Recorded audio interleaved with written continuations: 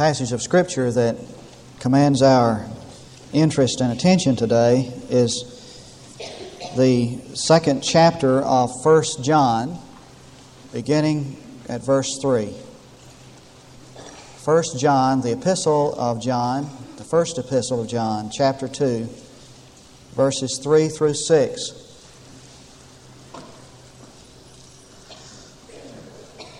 I had an opportunity to visit one of the largest churches in the Southern Baptist Convention last weekend. It's always good to go and get new sermons and see how other people do it, you know. And but it's always good to come home to the people that you know and love. And I'm going to be honest with you, I haven't found any place any better. I'm still looking, but I haven't found any place any better than right here in Durant, America. And it's good to be back here. And by this we know that we have come to know Him, if we keep His commandments. The one who says, "I have come to know Him," and does not keep His commandments is a liar, and the truth is not in him at all. But whoever keeps His word, in him the love of God has truly been perfected. By this we know that we are in Him.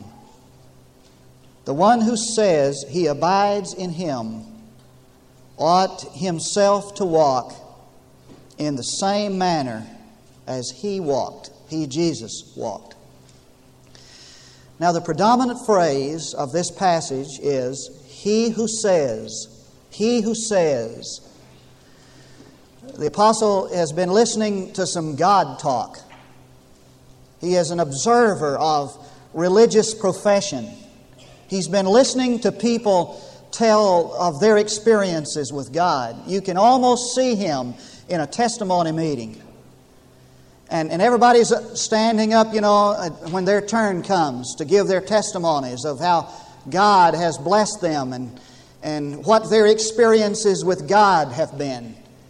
And when one finishes, everybody, you know, says in chorus, "Amen." And there's, you know, enthusiasm and excitement. Some even applaud as these people give their testimony, as they do their God talk. And John is an observer of that. And you can just kind of see him sitting over to the side with his arms folded like some skeptic. And you can just kind of see his jaundiced eye as he looks at these folks who are giving their testimonies. And he's saying, "That sounds good. I like that. But I don't know, that's not enough for me. I'm going to put your testimony to the test. Every testimony needs to be tested. It's just not enough for you to stand to say you have these experiences with God. Every testimony should be tested." What John is asking for and what the Bible is requiring is that one's testimony be tested. That when one tells of his experience with God, that experience should be substantiated with a consistent life. And if it is not, then for John, we're just liars, and the truth is not in us at all. Several years ago, many years ago, Fritz Kreisler came to Amarillo. You've probably heard this story. Fritz Kreisler, the famous violinist, came for a concert in Amarillo. Now, Amarillo was a cow town, just a country and western town. Everybody wore cowboy hats and cowboy boots, and to have Fritz Kreisler to come for a concert was kind of unusual for cowtown Amarillo. And he brought his Stradivari with him. It was priceless. There was no way to put a price on that violin, and the man who possessed it even gave it a deeper value. And so everybody was kind of uptight about Fritz Kreisler coming to Cowtown, Amarillo. And security was placed under the responsibility of the sheriff's department. And they were responsible to keep everything safe and sound, especially Fritz Kreisler and that Stradivari violin. And when he got to Amarillo and checked into his hotel, he got ready for his afternoon walk. And he always took a little walk before his concert in the evening. And he went down to check his violin into the safe at the hotel and found out they didn't have one. And so rather than leaving his Stradivari in his hotel room, he decided to take it with him. Now down Polk Street walks Fritz Kreisler with his Homburg hat, had his violin case in hand with his name on it.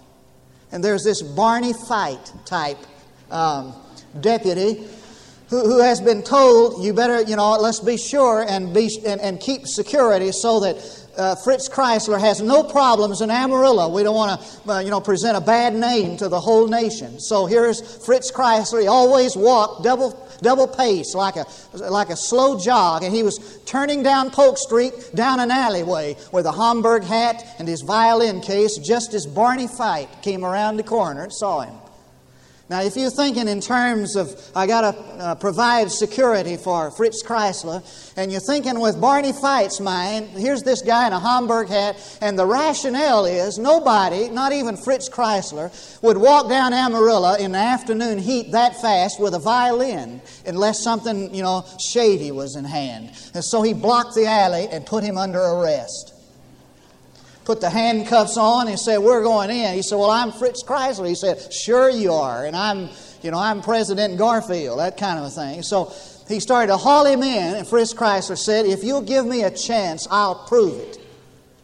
He said, right over across the street, there in that, on Polk Street, there's a music shop still there. Had all these jackets and records and publicity about Fritz Kreisler, going to sell some of his records. He said, if you'll give me a chance, I'll prove that I'm Fritz Kreisler. So they went in the record shop. Fritz Kreisler said, do you have any records handy of Fritz Kreisler? And the clerk said, of course we do. And he went back and got one of those 78 RPM, waxes, those hard records. Some of us know those real well. Some of you have never seen them except in museums. He got one of those records and put it on a phonograph and started to play.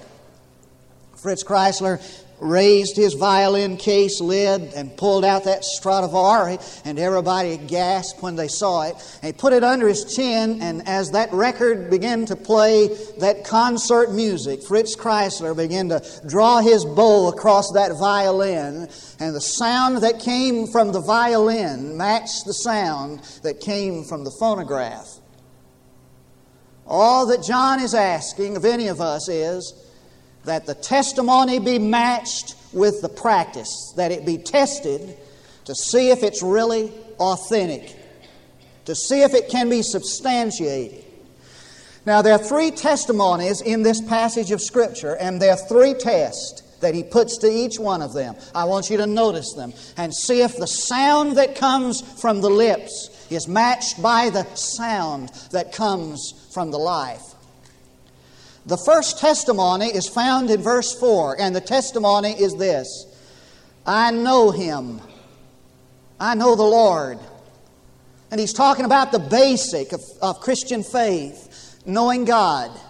I mean, that's the fundamental, basic characteristic or aspect of the Christian faith. Germane to theological discussion about Christianity is, I know the Lord.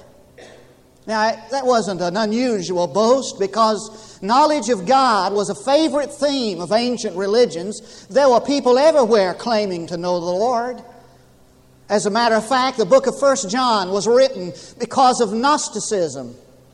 Now, the Gnostics, the word Gnostic comes from the Greek word gnosis, which means knowledge or wisdom. These heretics, this heresy that was rampant in that ancient world like a bad disease, these folks declared, we know God, and what they meant by their knowledge of God was that they had this kind of a mystical experience or this direct vision of the divine, and for some, knowledge of God meant some kind of knowledge of an esoteric myth into which these elite had been initiated, and they were saying, sure, we know God, we have this superior knowledge of Him. I mean, it was a favorite theme of ancient religion.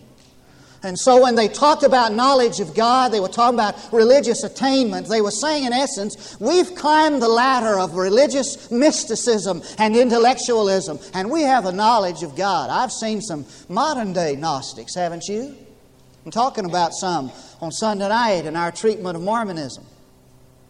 A few years ago, I was flying out of Spokane, working in the Northwest, and I sat down on a crowded plane. There were a few seats left available for 90 Japanese tourists who were on a tour of America, and they were at the World's Fair in Spokane, and they got on the plane to take the last seats. They were the last ones on, and there was an empty seat between me and a real preppy-looking guy sitting over by the window, and the tour guide had that seat.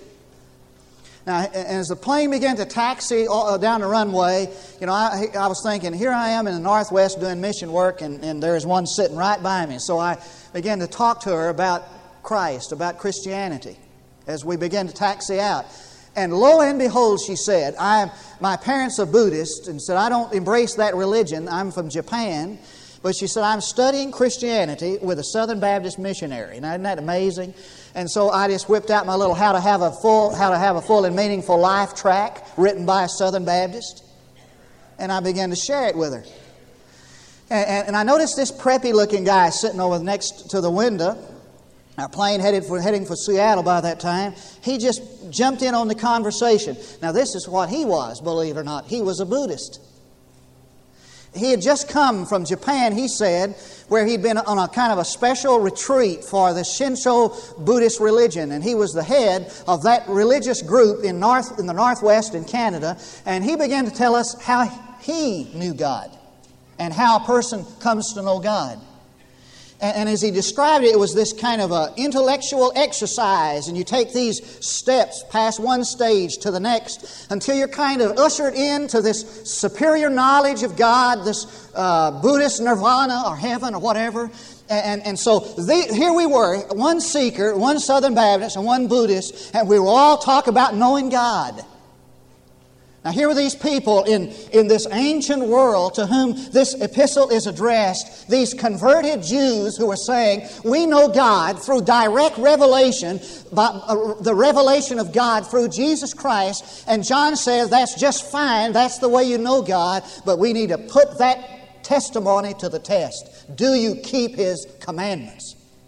Now watch this.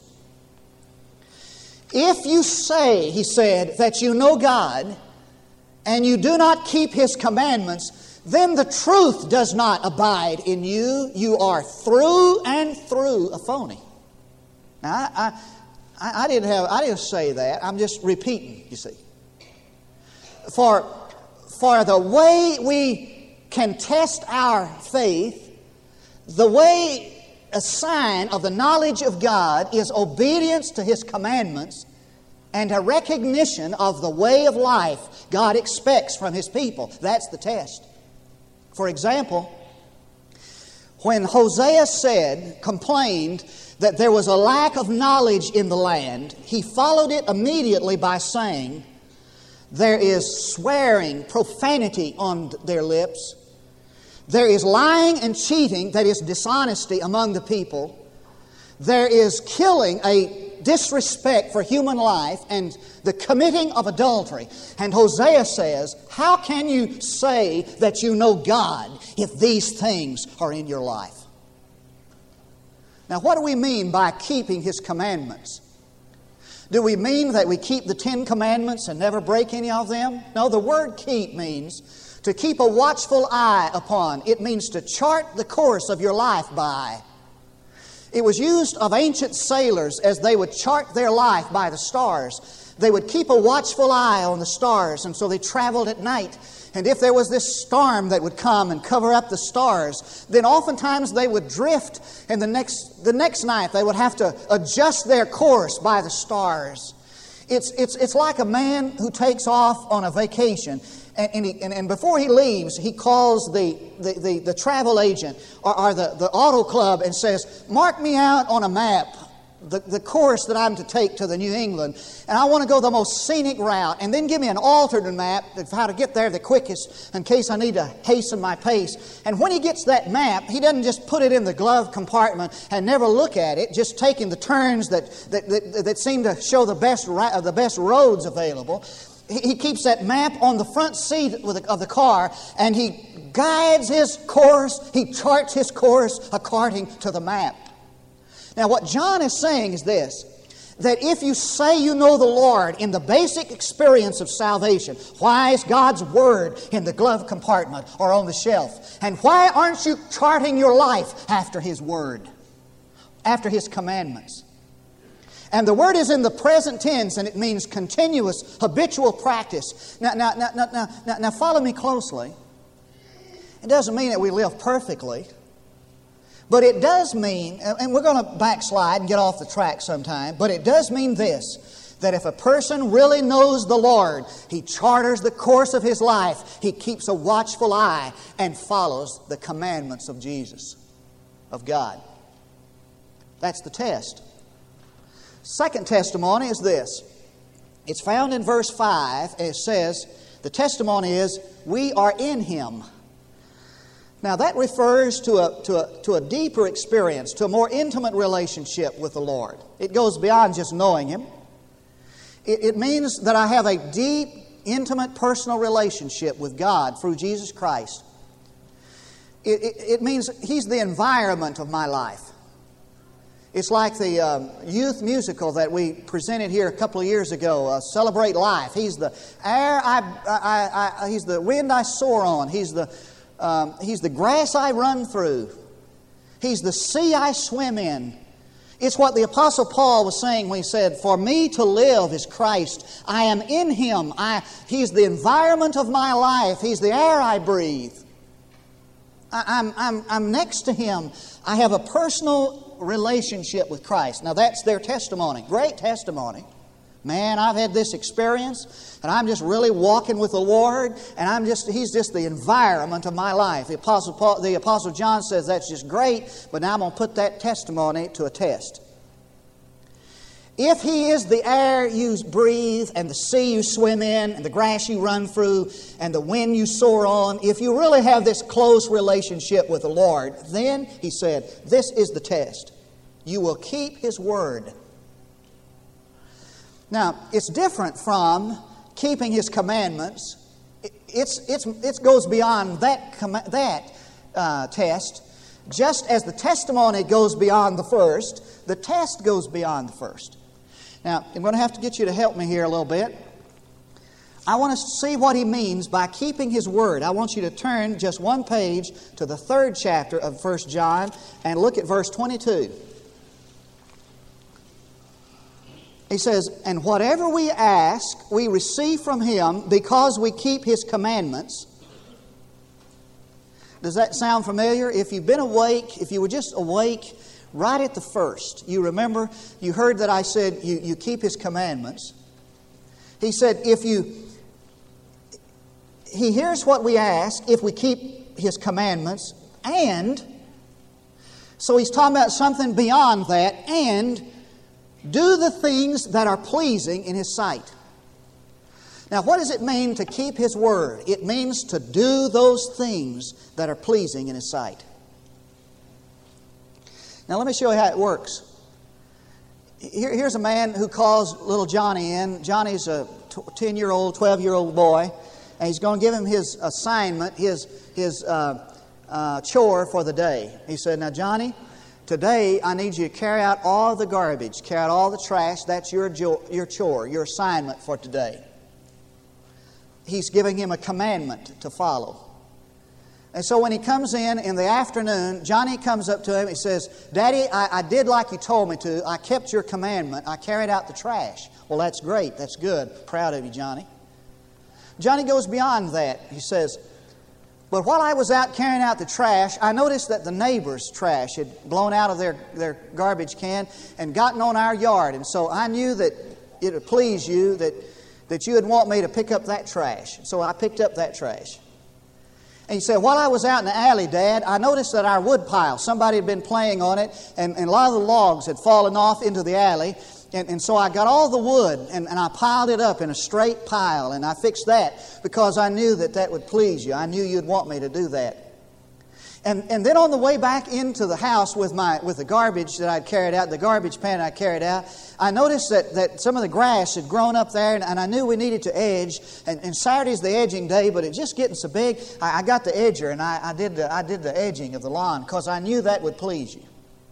Now, after the father was revived from fainting, he puts his arm around Johnny and he says, son, I'm so proud of you. What made the father the happier? When his son did what he commanded, or when he did what pleased the father? Well, of course, the latter. He did what pleased him, and it pleased him. Now, the test is this. You say you're in the Lord and you have a relationship with Him. Do you go beyond the commandment, that is, you keeping His commandments, to do those things which please Him? Is that a priority with your life, in your life? I mean, the desire just to please the Lord? Now, there are three motives of obedience. We can obey because we have to, because we need to, because we want to. Now, a slave obeys his master because he has to. He's going to be punished if he doesn't. An employee may obey his employer because he needs to. He may not like the job, but he needs the money. He likes the paycheck. And he knows he's going to have to do that if he feeds his family. And so he obeys his employer because he needs to. Then there is this loving son who obeys because he wants to. And what he wants to do is to please his father and never bring any unhappiness in his father's life. Now, what John is talking about is the latter. Is coming to the place where we have such a beautiful relationship with God, really and truly are in Him, and the test of that relationship is that our whole life is to please Him. I want to please the Lord. I think I can illustrate it. I do have time. I was doing some Bible study this week. I found this. Would you turn with me to Luke 17? I want to show you something. Now don't look on your neighbor and nudge your wife and say, you turn, read that, and I'll take your word for it. We're going to all look at this. Luke 17. It just nails down. It's the kicker of what I'm trying to say at point 2. Look at this chapter 17, verse 1. He said to His disciples, "It is inevitable that stumbling blocks should come, but woe to him through whom they come. It would be better for him if a millstone were hung around his neck and he were thrown into the sea than that he should cause one of these little ones to stumble." I mean, it's bad to sin. You cause somebody else to sin, you're in big trouble, Sam. "Be on your guard. If your brother sins, rebuke him. And if he repents, forgive him." Now, you forgive if he repents. Then he says, "If he sins against you 7 times and returns to you 7 times, saying, 'I repent.'" I mean, even if he says it, don't mean it, you forgive him. Now look what the disciples do. They say, "Lord, increase our faith." What an intellectual perception, what a grasp. For they knew that without faith in the Lord, they couldn't do that impossible thing. Now watch what Jesus does with it. "And the Lord said, if you had faith," it's not the quantity that counts. "If you had faith of grain like a mustard seed, you would say to this mulberry tree, 'Be uprooted and be planted in the sea,' and it would obey you." If you had the quality of faith, you could just say to that mulberry tree, "Get up and go in there and fall in the river," and it'd do it. "But which of you, having a slave plowing or tending sheep, will say to him when he has come in from the field, 'Come immediately and sit down to eat'? But will he not say to him, 'Prepare something for me to eat, and properly clothe yourself and serve me until I have eaten and drunk, and afterward you will eat and drink'?" Here comes these slaves in from the field, and he says, the master doesn't tell them to sit down, "I'll give you something to eat." Before they are able to even rest, he says, the master has the authority and the right to say to them, you give me something to eat, and they do it. They do it. They are obedient to his command. Watch this. "He does not thank the slave because he did the things which were commanded, does he? So you too, when you do all the things which are commanded, you say, 'We are unworthy slaves. We hadn't arrived yet. We're not there yet. We have done only that which we ought to have done.'" Now watch me carefully. I think that what Jesus is teaching those disciples, and thus these disciples sitting in this place this morning, is this. If you're ever going to get to the realm of life where you're in the move mountain realm, move tree realm, if you ever get to the place where there is more to your life and your Christian life than just the ordinary, if you're ever going to get to the miracle realm of living, you're going to have to develop a relationship with God that goes beyond just doing what you're expected or supposed to do. The move mountain realm comes when we develop a relationship with God that lives to please Him. And when that happens, that kind of faith produces the unusual effect in our lives. That's the test. Third testimony. We're nearly through. Take heart. We're nearly there. Third testimony is this. Is found in verse 6, and it's we abide in Him. We abide in Him. Now what he's saying in that testimony is we are permanently at home in the Lord. I mean, we are permanently grounded in Him. I'm at home in Him. In other words, the guy is saying, if I really want to feel at home, if I really want to kick my shoes off and really feel comfortable, I just get with the Lord. I mean, I'm at home. I abide in Him. I'm permanently lodged there. And there is no deeper fellowship or dependence upon God than is described in that phrase. We abide in Him. It's absolute dependence upon the Lord. It's day by day yielding to Him. It's trusting in Him day by day. That was the testimony. Now, John said, okay, we're going to put that to a test. You say you have that relationship, that experience? This is the test. You ought also to walk as He walked. Now, I need to do a little word study with you. Watch this. When he says you ought to walk, he's talking about manner of life, lifestyle. When he uses the word ought, it's the Greek word that means to be in debt. It means duty bound. It means necessity imposed. Even as, he's saying, even as is in the way described. All right, you got those three meanings.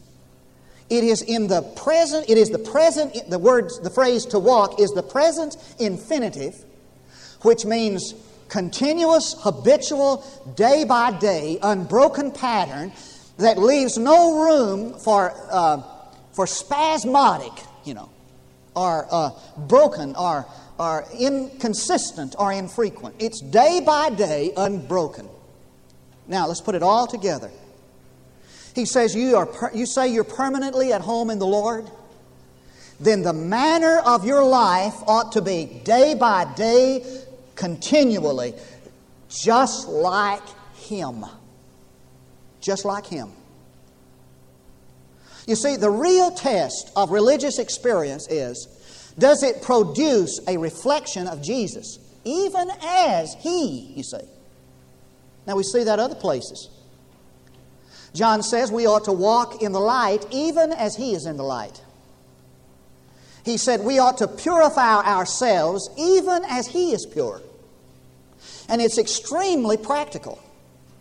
I mean, you can put it in Nike tennis shoes. It's up to date. You wonder what you're to do when a believer, when a Christian hurts you or does something wrong to you. Why the answer is there. It says we ought to forgive them as God for Christ's sake, even as God for Christ's sake has forgiven you. He says, husbands, love your wives, even as Christ loved the church. I mean, that's the pattern. You say you're abiding in Christ, then is the manner of your life like Him? In the first test, we obey Him. In the second test, we please Him. In the third test, we are like Him. Now, it needs to be said right quickly that he's not talking about imitating Christ. He's not talking about that at all. Oh, my soul, what a disservice some of us have brought to theological discussion by saying that the heart of germane to Christianity is imitating Jesus. Just find out what Jesus did and do that. I mean, that book, the bestseller, In His Steps, it's a great book to read, but it has done more disservice to genuine Christian thought than any other book, I suppose. Because what it says is, you just find out what Jesus is doing, just do that. Just imitate Him. And with the equipment we have as human beings, we can't imitate Jesus. You can't do that. It'd be like saying to a cripple, I want you to play baseball like a superstar. I mean, he'd try, and we'd have to give him an E for effort, but he'd fail nonetheless because he's not equipped to do that. He's not able to do that. You can't imitate Jesus. So you say, so you're asking, well then how is it that my manner of life is to be like His? Well, the answer is found in the test, and that's what makes it exciting, because if you really abide in Christ, you will be like Him. I mean, the test gives us the clue. It's not by imitation, but by incarnation. Just like the branch receives its life by remaining with the vine, He's saying the way you become like Jesus Christ is that you abide in Him. That is, you live in dependence upon Him. You live in submission to Him. You trust Him day by day. You abide in Him. It's by incarnation. Now watch this. You will become like the one who becomes the significant other in your life. I need to say that again. You will become like the one who becomes the significant other in your life. Now there is one significant person in your life, and that's you. I mean, who do you like better than you? See. But in every life, there is a significant other. Who is that significant other? And you will become like that significant other. Now watch. If the significant other of your life is Jesus Christ, you will become like Him. If you have an intimate, continual, consistent relationship with somebody, you'll become like that person. If he or she is gracious, you will become gracious. If he or she is loving, you'll become loving. I've seen it happen jillions of times, and so have you. I can give you an illustration of it, and it will be the end of this sermon. Some of our neighbors were our closest friends in the church I pastored. In fact, their son was named Gerald and he had the same birthday as mine. Now that's pretty unusual, isn't it? I can see you're totally underwhelmed by that, but I figured if they had that much in common, we ought to get to know those folks. And so they had this daughter. She was pretty rebellious, and these people were concerned about her, and they were anxious about her, and she didn't respond to their love and their care and their Christianity, etc. And we were just talking one day. I said, well, I'll tell you what's going to happen to her. She's going to fall in love with some old boy one of these days, and he's going to change her whole attitude and outlook and perspective. And that's what happened. She met this guy in Granbury, Texas, and they fell in love. He was just the best old boy there ever was. Came from a wonderful Christian home, and he was a godly young man, and just gentle and polite and kind. And you know what happened? She just began to be just like him. And the closer they became in their relationship, the more they got to know each other, the more she began to be like him. Now, you say that you're abiding in Christ. Are you becoming like Him? That's the test. I know Him. Do you keep His commandments? I am in Him. Do you do those things that please Him? I abide in Him. Are you being like Him? All He wants, would you hear this? All He wants you to do is to allow Him to transform you into His likeness. Would you let Him begin to do that? Let's pray together. Father, we know that our testimony really doesn't mean that much unless it is substantiated, validated, authenticated by our practice, the consistency of our life. I pray that you'll bring today to bear, to reality, one or two specific things, Father. I pray that you'll convict the lost of their lostness, that they have not been saved, they do not know the Lord, and will bring grace to bear, courage and faith for salvation. And I pray you'll bring conviction to us, Father, who give testimony but can't pass the test. Help us to see that there have been times when we did keep the commandments, did those things pleasing, were abiding, but we drifted away. Remind us of what it was like. Cause us to begin again. And I pray that this specific prayer this morning, Lord, that some would join our church today because they're doing what you want them to do. This is our request in Jesus' name. Now we're going to give invitation this morning for you to come claiming Jesus' salvation, His gift of eternal life for you. Come for renewing of life, rededication of life, or to join our church. Would you do that? As God leads you to do it? I told someone recently, just ask the Lord, do you want me to do that? And if He says yes to your heart, then you just do it. And we're going to stand and wait for you to come. And we're just praying that you will. We're going to rejoice with you if you do. Would you come while we stand to sing?